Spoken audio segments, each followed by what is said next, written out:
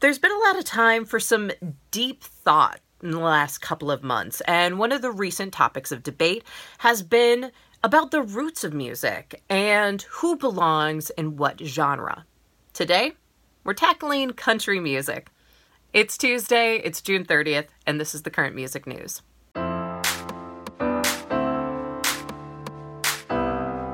Hi, I'm Jade. And I'm Jay.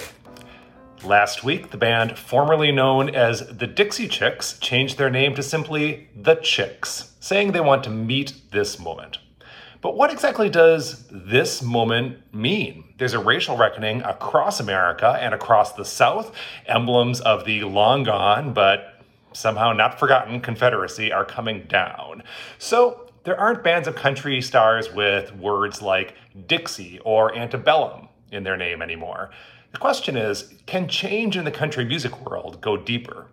Racism and white supremacy has long been a problem in the music industry, and the exclusion of Black Americans has maybe been most blatant in the genre of country music. And that's a genre that pulls, from the history of both Black and white musical traditions. But in the music industry, it really has been defined as a space for white people, especially white men. The Chicks are no strangers to just how narrowly defined the genre of country music has been, even as it rose to be one of the most popular, profitable genres of American music. Famously, of course, in 2003, the Chicks were essentially banned from country radio after lead singer Natalie Maines criticized former President George W. Bush on stage. They might have been given more chances with country music programmers if they were men. If they were Black, they might not have been on commercial country radio in the first place. And that's not to say that there hasn't been, a big Black country star. There has. There are always exceptions, like legendary Charlie Pride or more recently Darius Rucker. But as a Rolling Stone writer put it in his article about Black country, Pride seemed to spend a great deal of his career trying to have as few conversations about his race as possible.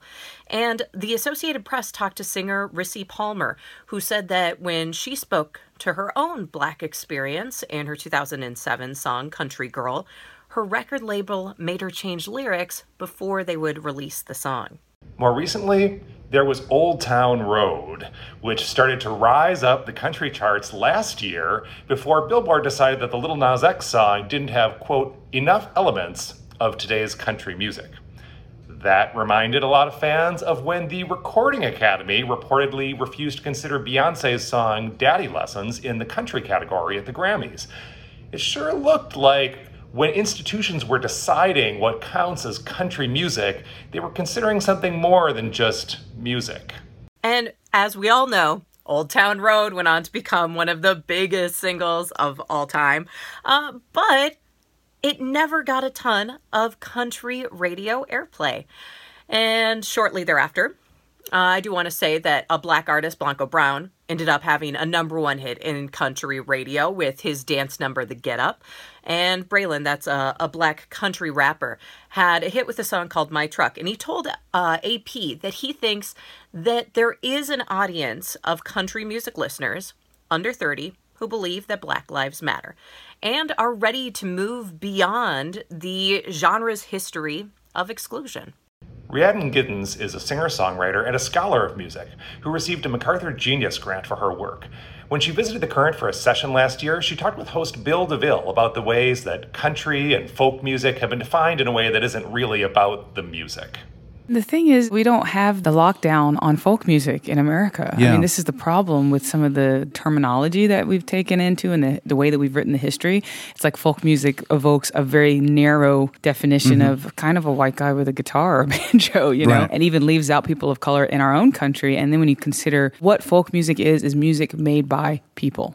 It can be influenced by commercial music. It can turn into commercial music. But at its core, it is people picking up instruments and making music. And that is the way it goes all around the world, but we've separated it into this kind of, well, folk is American white folk and world music is everybody else's folk. It's just this weird kind of thing that we do. And it's really divisive. I think that's why we have to challenge these categories, which is part of what our record does. I think more categories like, okay, this is acoustic music, this is electric music, and then there's some really basic things like, I think this is dance music. This is performance music. I mean, I think there's categories and it makes sense to want to group things, but the way that we've done it is very racialized and it's very nationalistic, and that's where the problems come in. That's the current music news.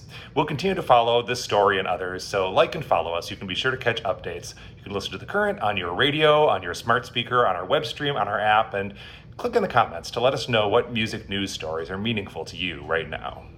And we're going to leave you with a tribute to Bonnie Pointer. She passed away on June 8th at the age of 69. And even the biggest Pointer Sister fans may not know this, but they were actually the first African-American vocal group to perform on stage at the Grand Ole Opry. That's right. They had a country hit in 1974 with their song Fairy Tale.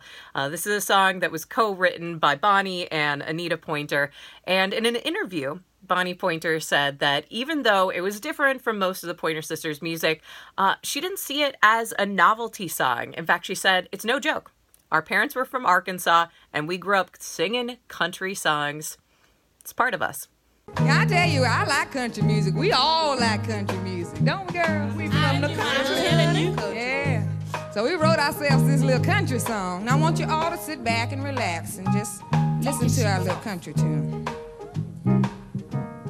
I'll pack up all my things and walk away. 'Cause I don't want to hear another word you have to say. I've been waiting for so long and just found out there's something wrong. Nothing will get better if I stay. There's no need to explain anymore.